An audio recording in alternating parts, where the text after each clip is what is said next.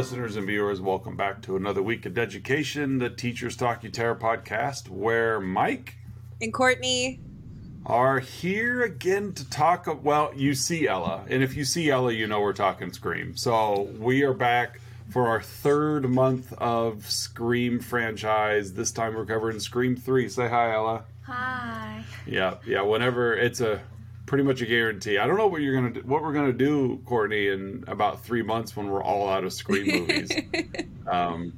Whether we find a new franchise for her to be a part of, I don't know. But we are glad that you're back, Ella, because it's always a delight to have you on the show. I know at least I get 1 hour of non-attitude out of you a week or a month, so that's fair. Scream 3. We find ourselves basically rinsing and repeating the same formula that's worked for the previous two movies. It is nice, though. Courtney, I don't know. I'm finding some appreciation in, I feel like the first three movies still have, an extended plot to them. Yes. I still enjoyed this one as much as I enjoyed the first two because... Yeah. While it is a third one and it's all right, we know what's going to happen, it had enough differences from the first two that it kept it interesting. Yeah, and unlike a lot of horror franchises from the 80s, there was no continuity to the story. It was, here's Freddy again with a whole new crop of people to kill. And here's Jason and a whole new crop of people to kill. I feel like the Scream, and Randy, we'll get to it, Randy kind of mentions in his post-mortem video that this isn't another sequel. It's like a trilogy. And so, there is a connected through line in the entire movie so far. And it's Sidney's life and where it's been and things that she's not even aware of going on in her, especially her mother, her mother's past. And so that's really what we spend a lot of the movie uncovering. I really also enjoy, the Stab franchise, even though we're not, in Scream 2, we saw parts of Stab 1. In Scream 3, they've completely skipped over Stab 2. But I like how Stab 3 is the return to Woodsboro, which for Sidney, she never actually returns to Woodsboro, but by being on the set of this movie, it's her return to Woodsboro. It's it's Stu's house and her house, and so it's kind of cool how they I won't say manipulate, but how they did that, and that whereas, like I said, Stab 1 was the, cinema retelling of Scream. We skipped Stab 2, but we're seeing Stab 3 and Scream 3, parallel to each other. Yeah. Which is kind of cool. So we start this movie off with a two-time returnee, Cotton Weary.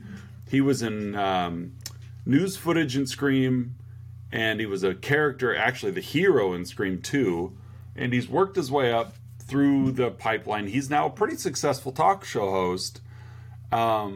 It's our cold open. You know what a cold open is, Ella? No. Cold open is where you jump straight into the story before the credits. They show, there's a whole scene that happens before your opening credits, and that's what this one takes place. In the first one? Yeah, like in the first one where Casey Becker was, the whole popcorn and murdered in her front lawn. That's a cold open. Cotton gets a phone call. He's stuck in traffic. It's his girlfriend. And then the voice changes from his girlfriend to Ghostface. Yeah.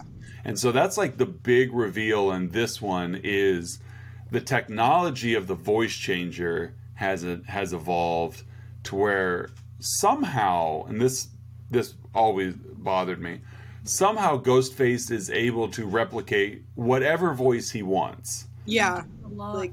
Even if he's never been with them. Exactly. That's the thing is I feel I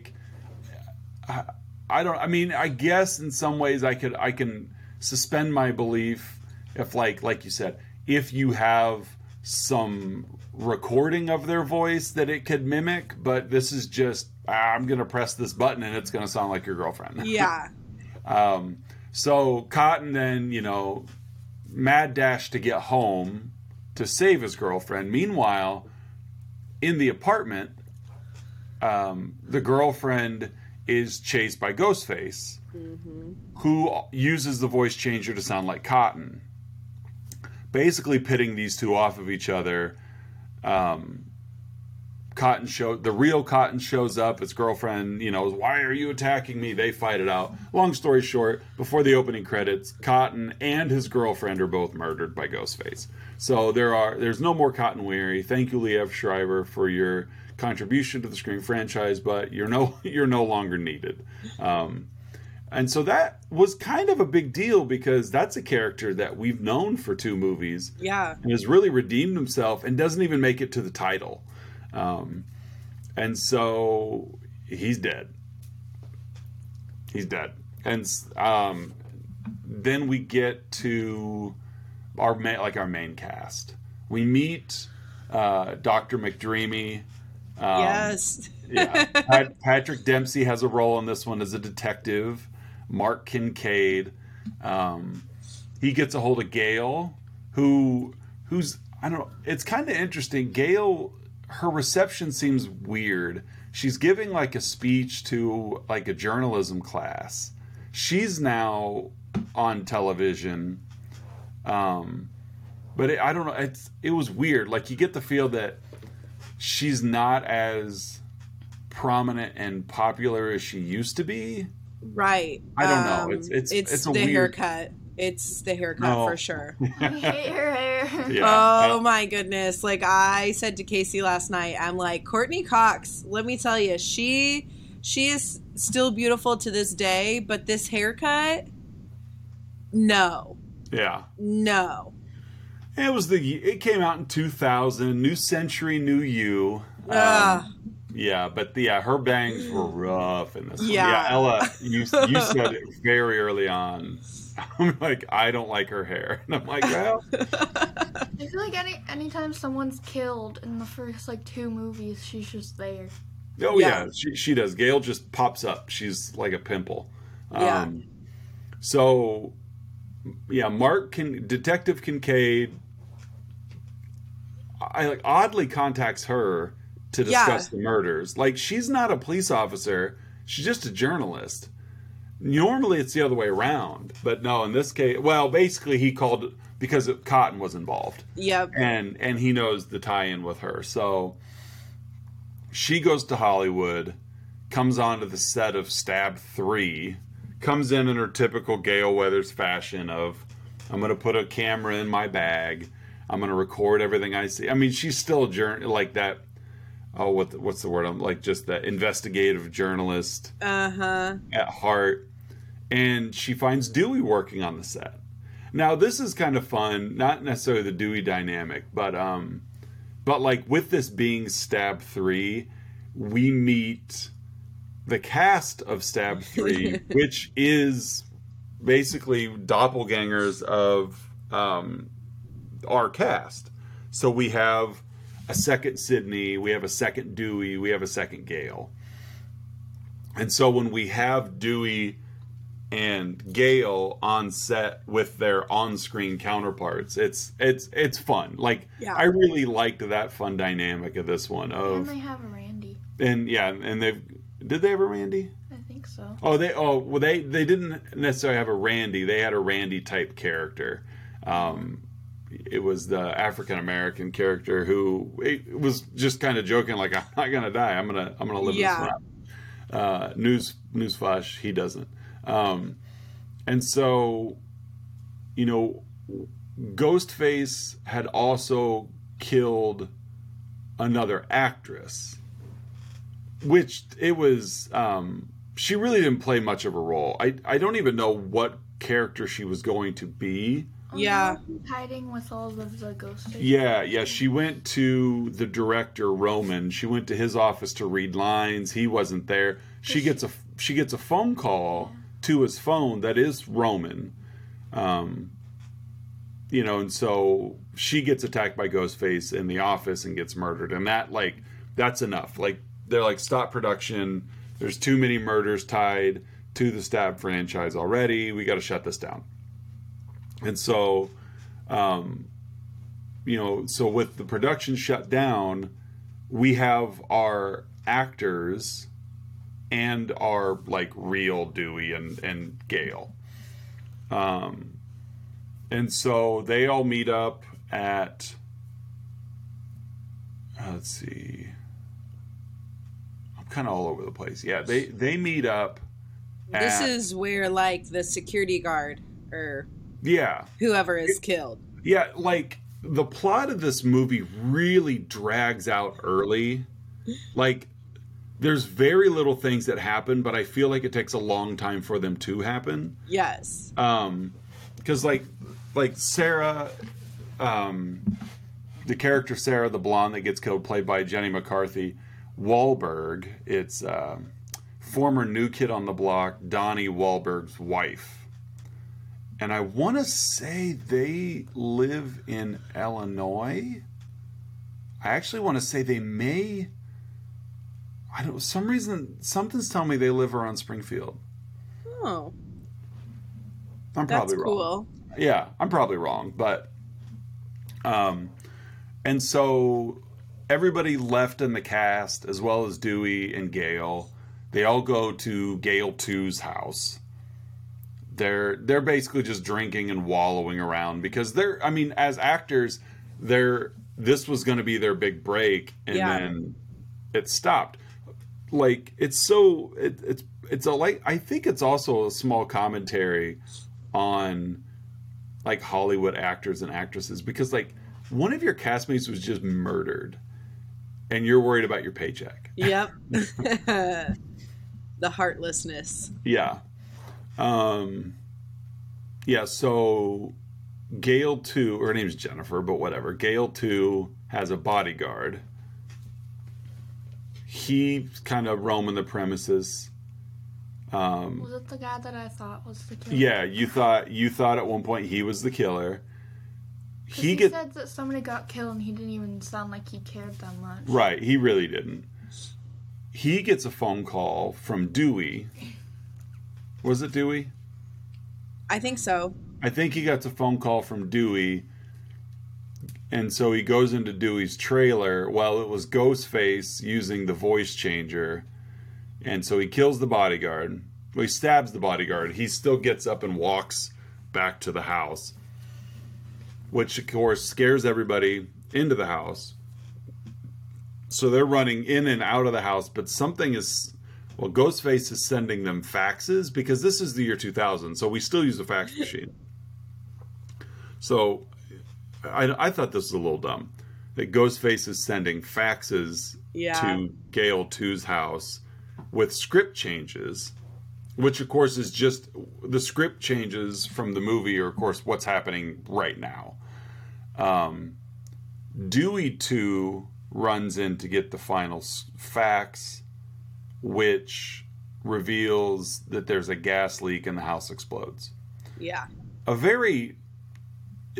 It's such a non-Ghostface kind of murder. Uh-huh.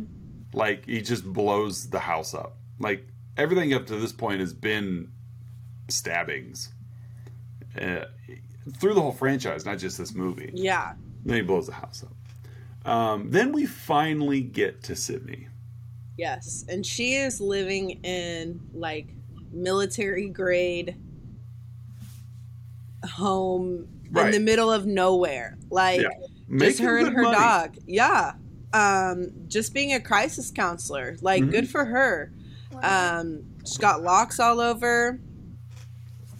Yeah. She's we meet Sydney going for a walk with her dog, to which Ella, you are funny. I told you this yesterday. When you put your attitude away and actually relax, like, you are a funny kid. So we're watching this, and Sydney's walking like down the path with her dog, and Ella just goes, "So Sydney's boyfriend's a dog now," which is smart, because she's like, it makes sense because her last two boyfriends tried to kill her. Yeah.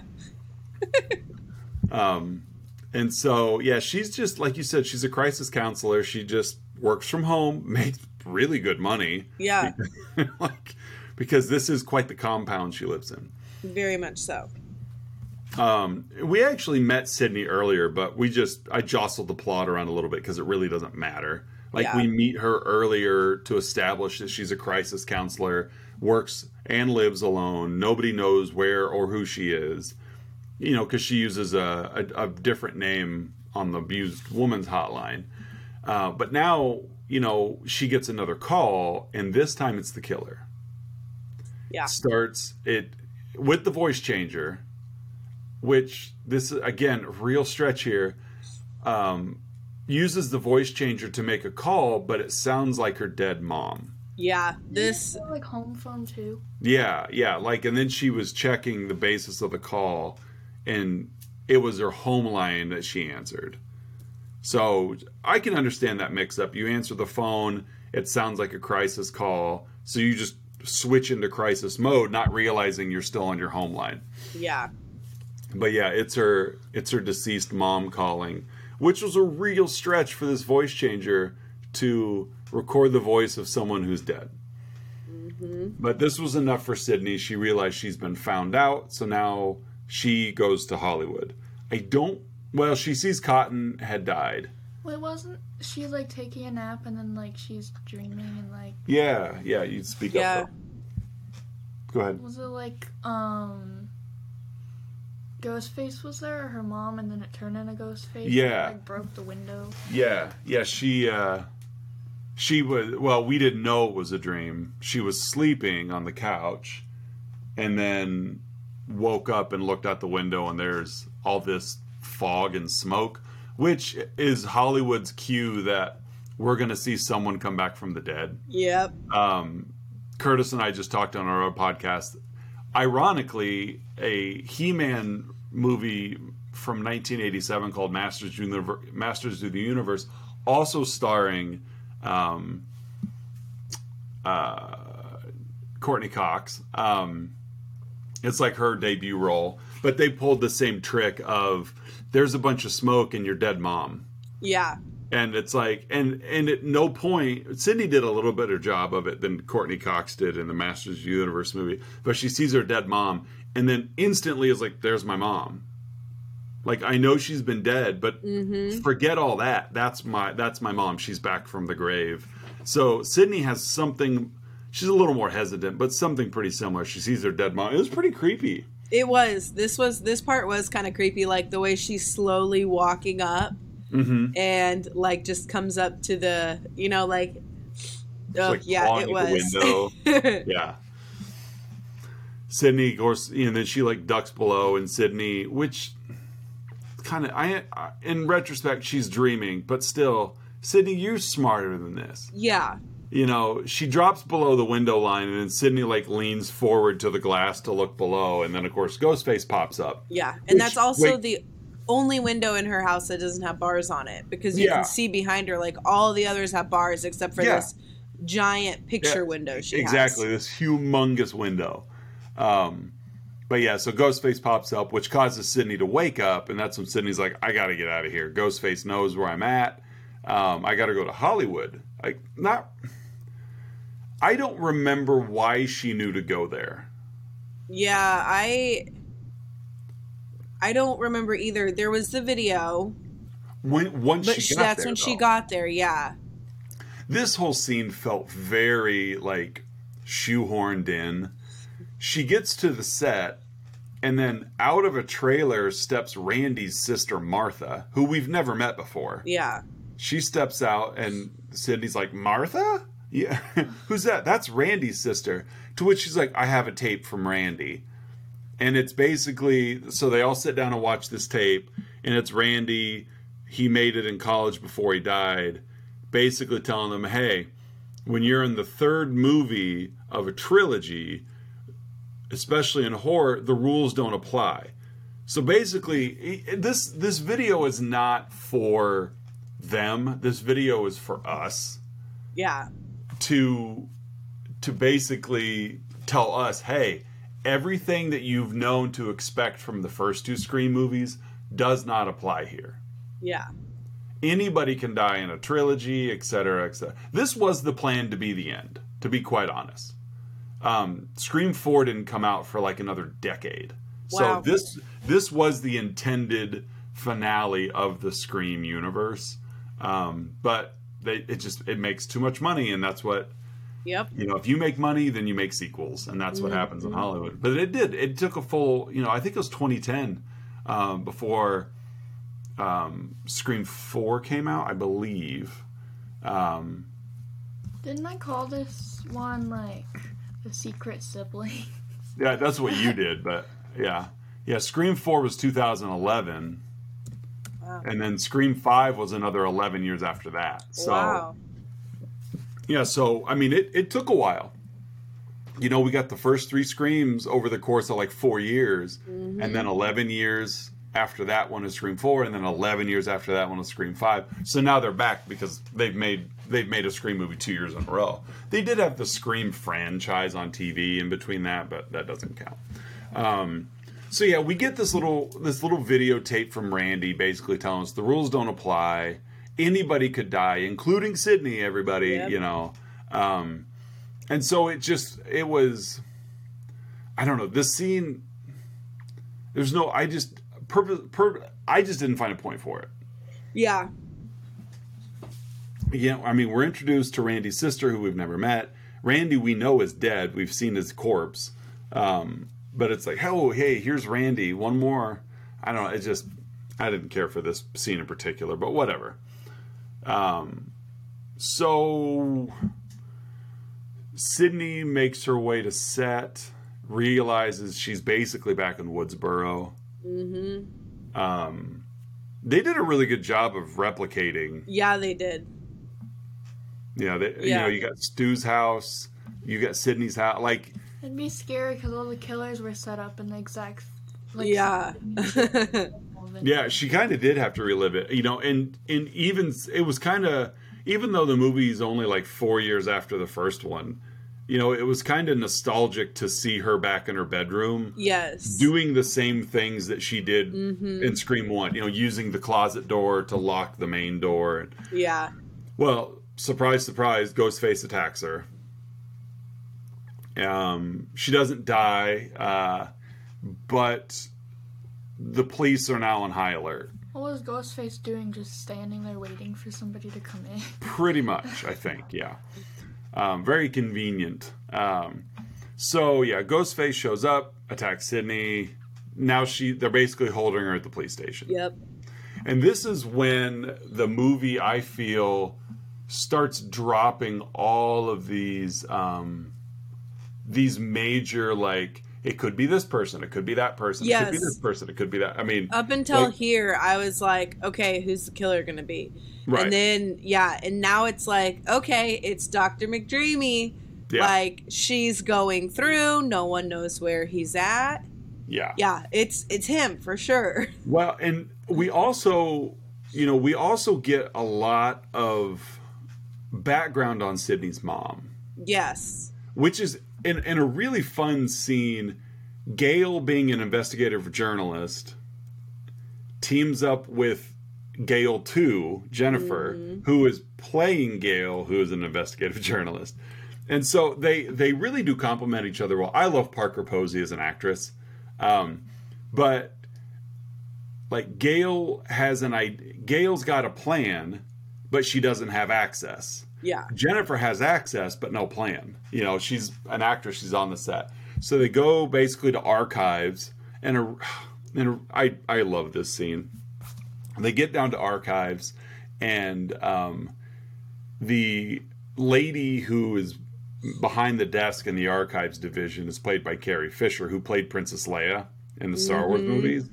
And so it's fun because Gail and Gail 2 both pause and look at her. Wait, aren't you? No. And then she's basically Carrie Fisher, but she's not Carrie Fisher. She's like, no, that's not me. You're thinking of the other one. I'm not gonna do that stuff with George Lucas to get a role. It was just it was kind of funny. And so up to this point, every time Ghostface had killed somebody, they had left an old picture of Sydney's mom behind, Yep. like from her modeling days.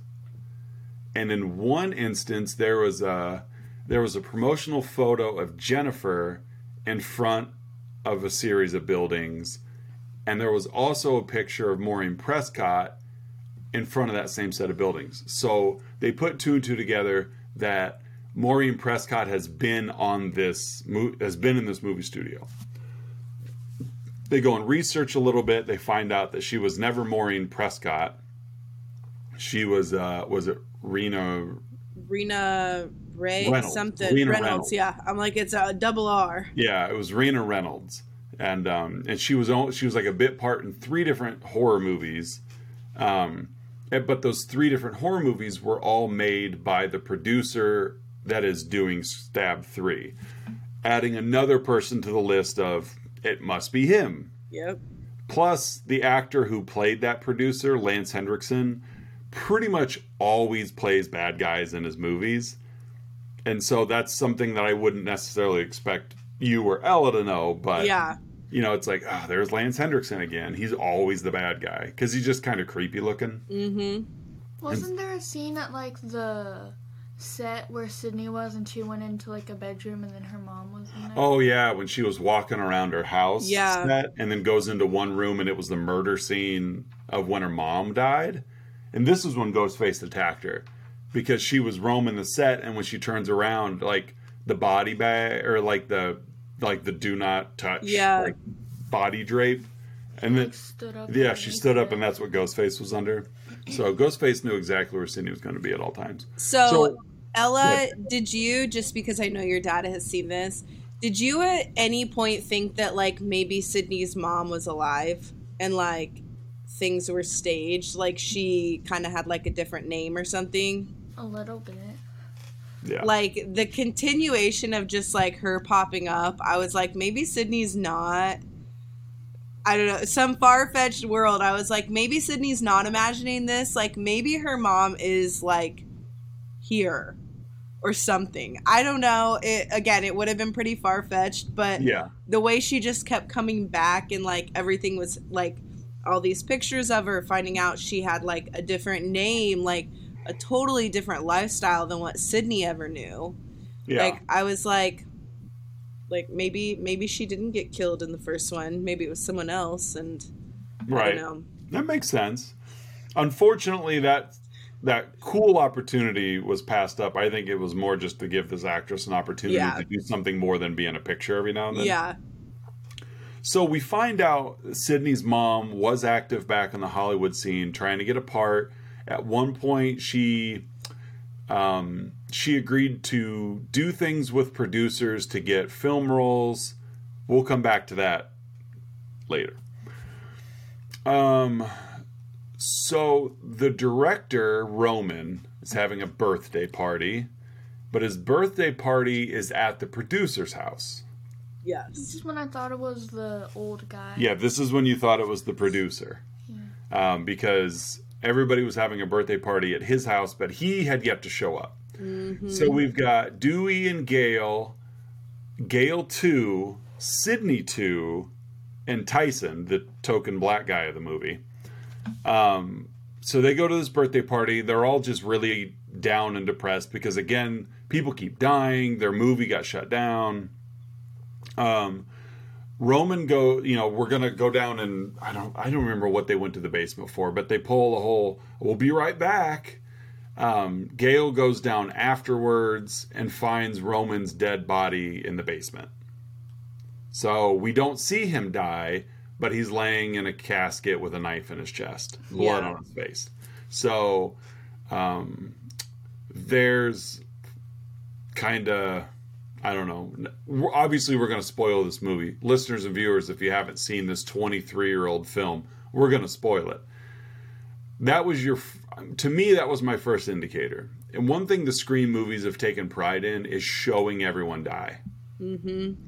And we just see a dead Roman. We don't see a murdered Roman. Yeah. We don't see the murder of Roman. At first I thought he was dead, but then when you explain, like, all of the props and stuff, then it made Yeah. sense. Yeah. You got a basement full of movie props. Yeah. Magically, we've got a dead director. Ghostface attacks the group. He does kill Sydney too. Her name's Angelina. It doesn't matter. At one point, they even set Angelina up as a potential killer. Sydney's in the bathroom and hears footsteps. She turns She has, around. like, the same boots that Yeah. they did. Yeah, she turns around and sees black military boots stepping onto the toilet, which is like, uh-oh. Like, that's it. Ghostface is in the bathroom with her. We've seen this before. Well, she gets her bear spray out, basically. Which she, unfortunately, she never even really gets to use it full force. She's armed with her mace and never really gets to use it. So kicks open the door, and there is Angelina, who had yet to see that Sydney was in Hollywood. I'm like, oh my God, it's the real Sydney. Well, she's got a ghost face mask. She's got a cloak. Like, She just said she wanted them for souvenirs. right. Well, the movie shut down, and I just wanted some souvenirs, you know? And then another scene after the house blew up, she, like, came rolling down the hill, like, from another side. Oh, yeah, like way out from, and way later than everyone else. Julie was like, how did you get over there? Yeah, so the movie, again, does its typical fare of planting seeds as to everybody could be a killer. I mean, even in Scream 2, we thought Gale was a killer there for a second. So they do a really good job of that. So, yeah, Ghostface attacks this birthday party, kills Angelina, kills Tyson, and eventually kills Jennifer. So all of the extra stab 3 actors and actresses are now dead. Yep. We're left with Dewey and Gale. Sydney's still at the police station. Sydney's kind of going through, which is kind of dumb. Sydney's going through the detective's desk, which should be, like, that should be a big no-no. Like, yeah. She goes through the detective's desk. She then starts to suspect him. He's a homicide detective, Sydney. Like, he's surrounded by death.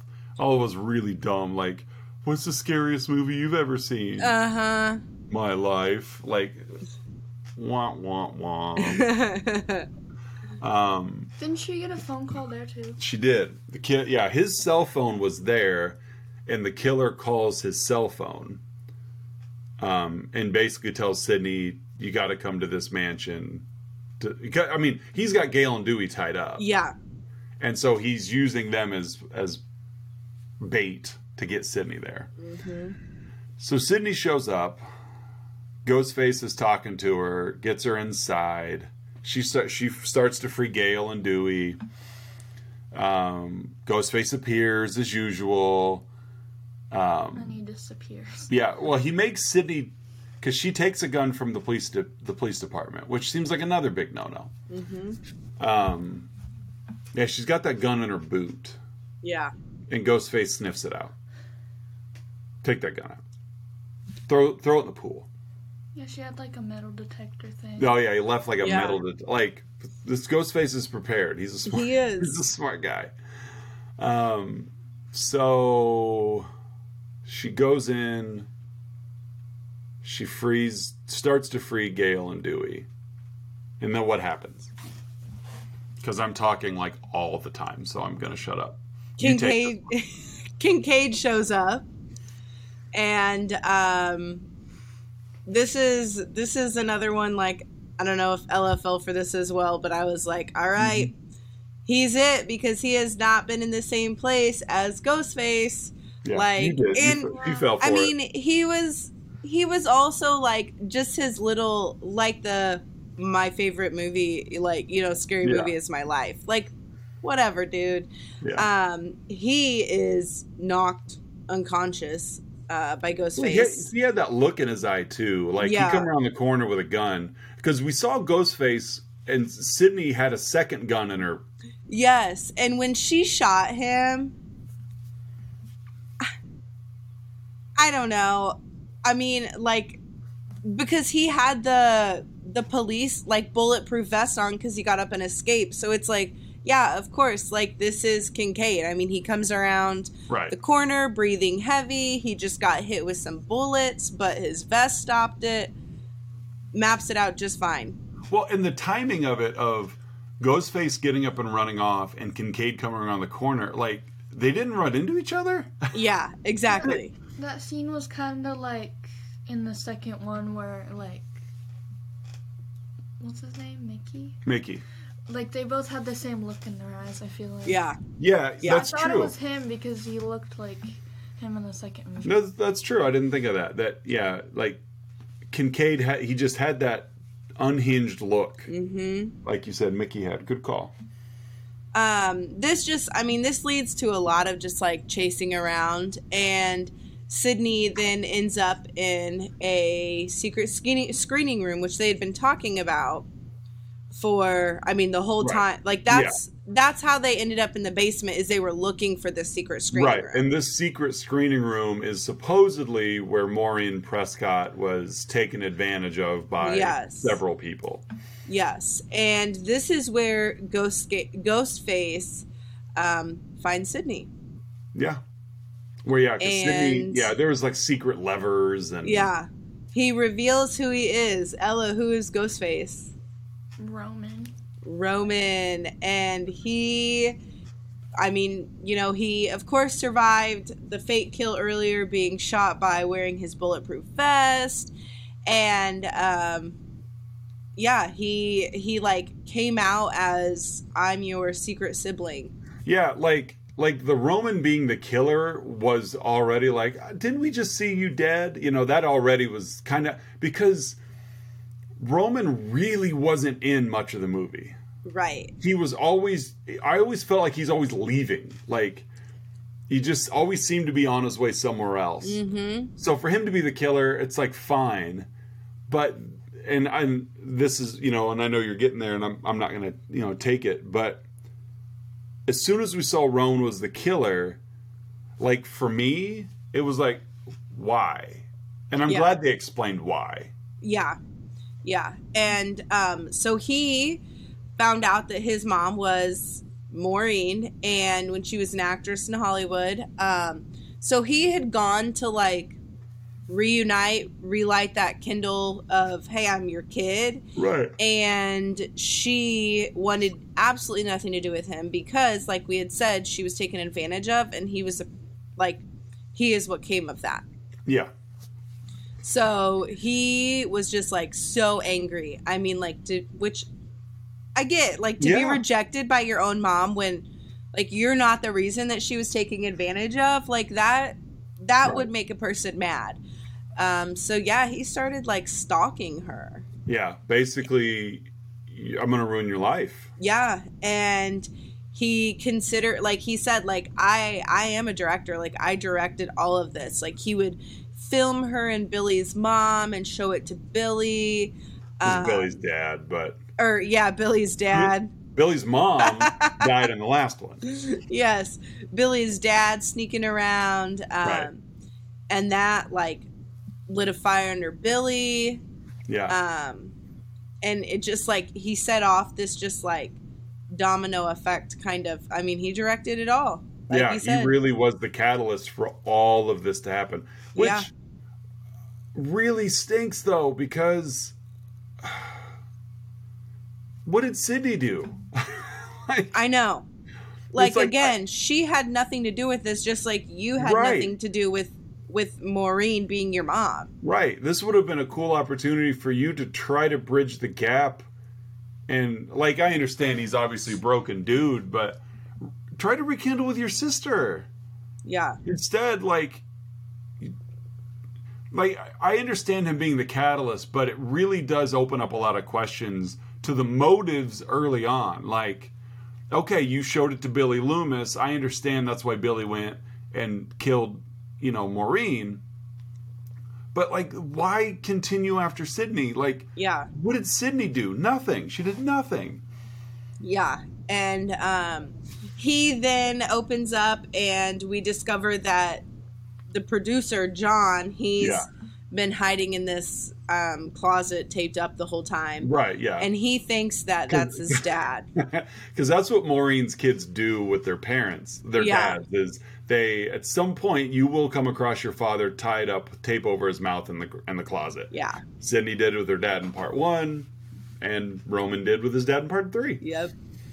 and they just kind of, they argue, and Sydney, is just going at him, and he's mad, shoots her, Mm-hmm. and The kills music her. swells like That it's where- one of those. yeah. Yeah, when Sydney gets plugged, it really was one of those like, oh man, Sydney is gonna die in this one. And I was so disappointed because I'm like, okay, the main character dies, but she dies by a gunshot? Like, what? Because, like, we had talked about how some people, weren't fans of Scream 3, and I was Right. like, I've been a fan of this until now. Like, this is what we're going to change up? No, because what do we know? He turns around and she's gone. Yeah, she's crafty. Yeah. And apparently is wearing the slimmest bulletproof vest that Yeah. the LAPD had to offer. I don't remember. I'd have to go back and look. I don't remember how form-fitting Sydney's shirt was, It was pretty form-fitting. but to have a bulletproof vest on underneath it and still keep your form, pretty impressive. Very.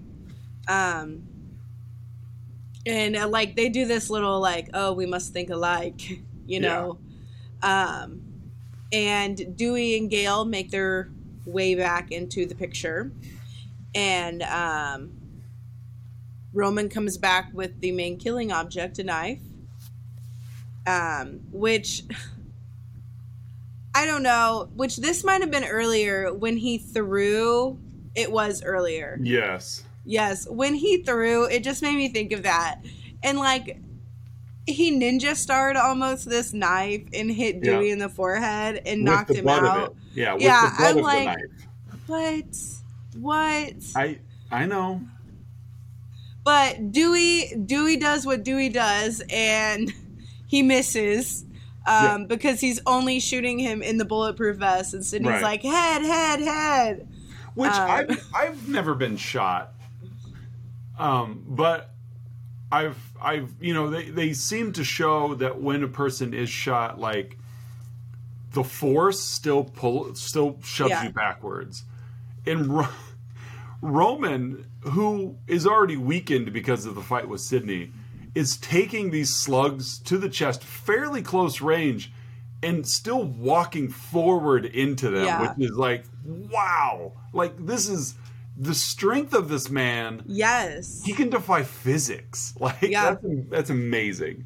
So finally he gets shot in the head, and what we learned in the first Scream movie, like, the killer always comes back.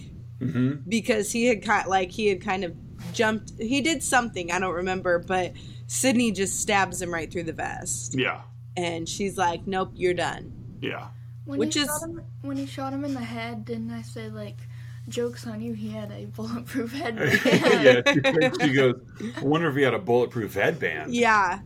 And, it's a good closure for Sydney. Like, she killed this like person. The catalyst of the whole thing. Yes. Like, it should be over now. At least for 11 years. Sydney's killed every single killer. Yeah, Sydney's good at killing. She it's is. in her blood. And so we flash forward to Sydney's house where Dewey and Gale are now living or hanging out, whatever. Oh yeah, Dewey proposes to her. Yeah, he proposes with a pretty ring cut out inside of her book. Yeah. So sweet. Oh, so cheesy. It's also so Dewey. Yeah. And it just shows like this ending part, which Dr. Dreamy's there as well. Whatever his name is. Kincaid. Patrick Dempsey. Yeah. Kincaid.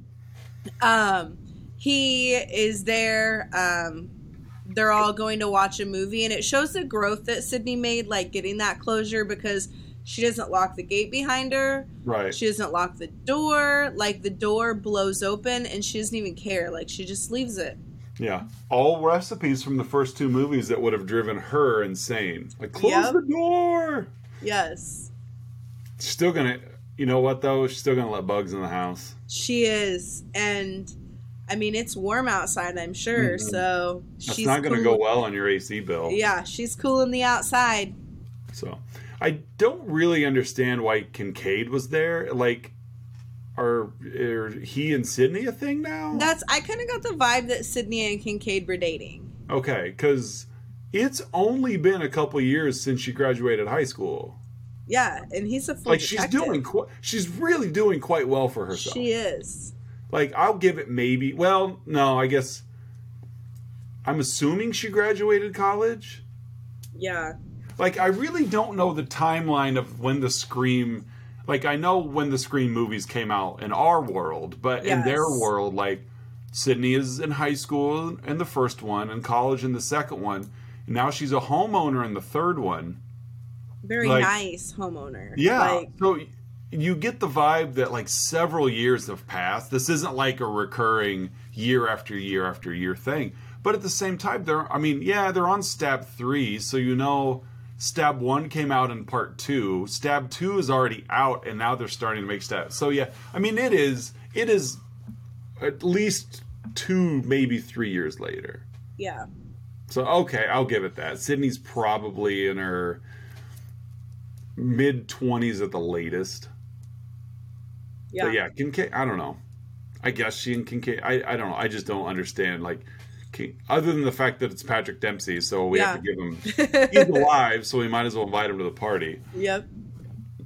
But yeah, she just leaves it, and doors are open, and they're going to go watch a movie. She's got friends over, and that's Scream 3.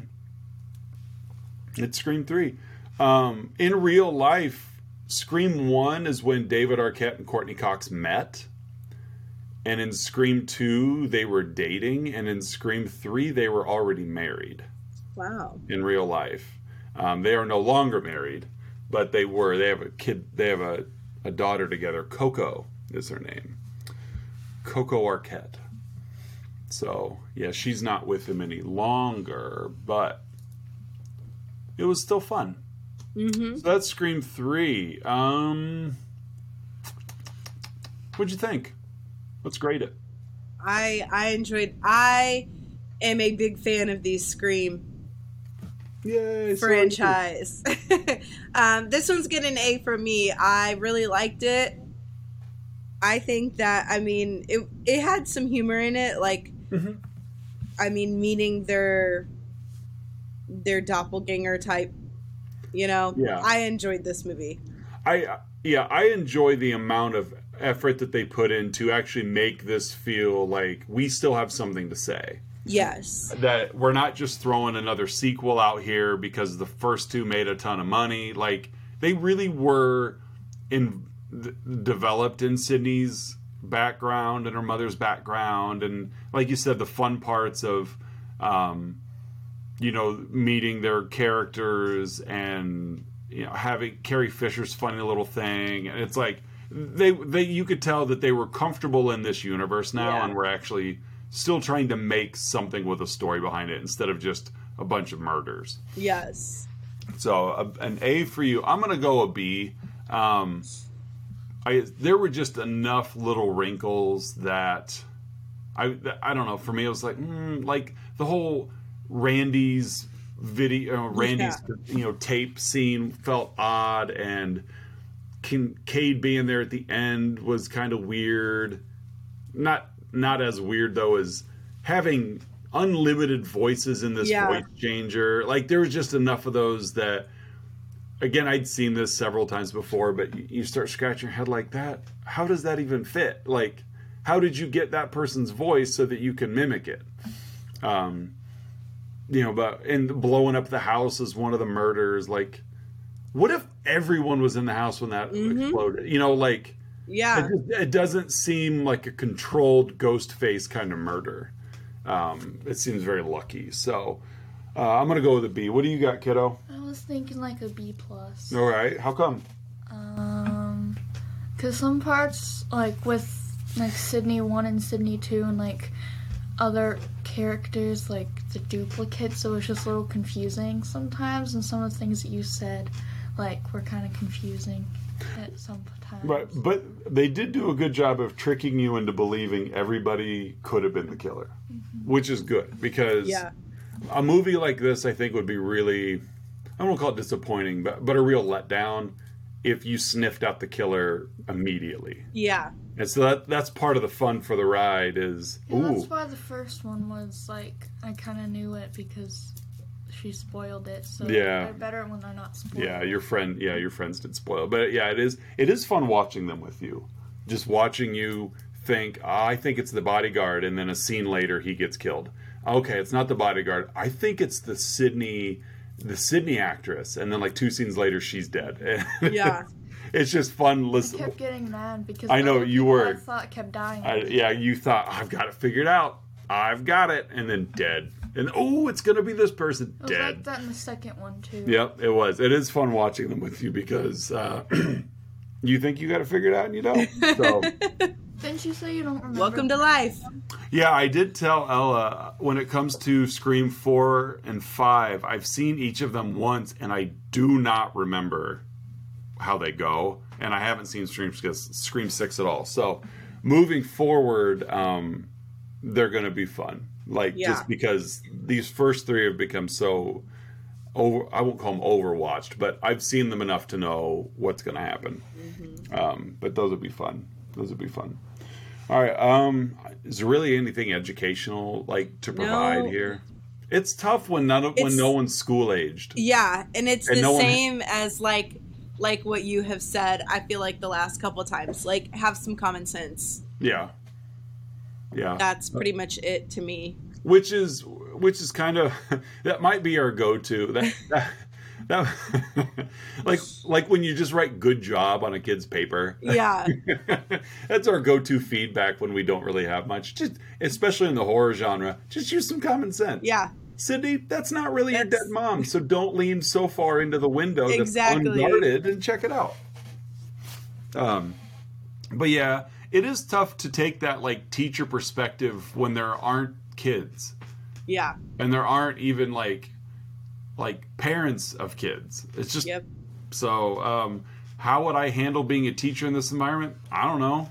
Like this wouldn't impact what's going on at school at all. Yeah, exactly. Like it'd be like being a teacher in Chicago and there was another murder. It's like, well, that sucks that there was a murder, but it doesn't pertain to my classroom at all. So, not that I'm cold-hearted, but nothing really educational to take. Yeah. All right, do you have anything in mind for next week? The only thing that I kind of had thought about was either that Barbarian movie that I had sent you. Oh, right. Or in this movie, they brought up Vertigo. So that one kind of popped in my head as well, because you've mentioned it just like in passing terms. So right, it's another Hitchcock. Yeah. I will tell you that one's not a horror film. Okay. Yeah, it's an excellent film. But that's more of a drama thriller. San Francisco detective suffering from acrophobia investigates the strange activities of an old friend's wife, all while becoming dangerously obsessed with her. It is an amazing film, but it's not horror, not even close to horror. Okay. But Barbarian we can do. That one I would like to watch it. Yeah, let's do Barbarian. Okay. It's really good. Like, I have seen it. My wife and I watched it. But it's fun, and I only saw it the one time, and I've seen so many movies since that it's one of those that, like, I vaguely remember. Like, I remember more what happens at the beginning than I do what happens as it goes along. I remember it being pretty gross and gory, which was right up your alley. So, yeah, let's do that. And then I think I have several ideas for next week or next episode. I just need to filter it down. Like, we keep shuffling, which is great, or we'll cover something like Scream, which again is great. But then there's part of me that's like, there are so many like of my favorites that I just want to share, you know. And so we may get into one of those after Barbarian. I just got to figure out which one, because each time I'm like, ooh, I gotta watch that one. Oh wait, no, I gotta watch that one. But yeah, so I've got one in mind for post-Barbarian. Now, that's what we're going to watch, post-Barbarian. I just got to commit. So, but yeah, for next episode, we will be talking about 2022's Barbarian, starring Bill Skarsgård He played Pennywise in the It movies. So we've got Georgina Campbell and Bill Skarsgård and Justin Long. And the premise of this movie, just in a nutshell, is a woman shows up to the Airbnb that she's rented to find out someone is already staying there.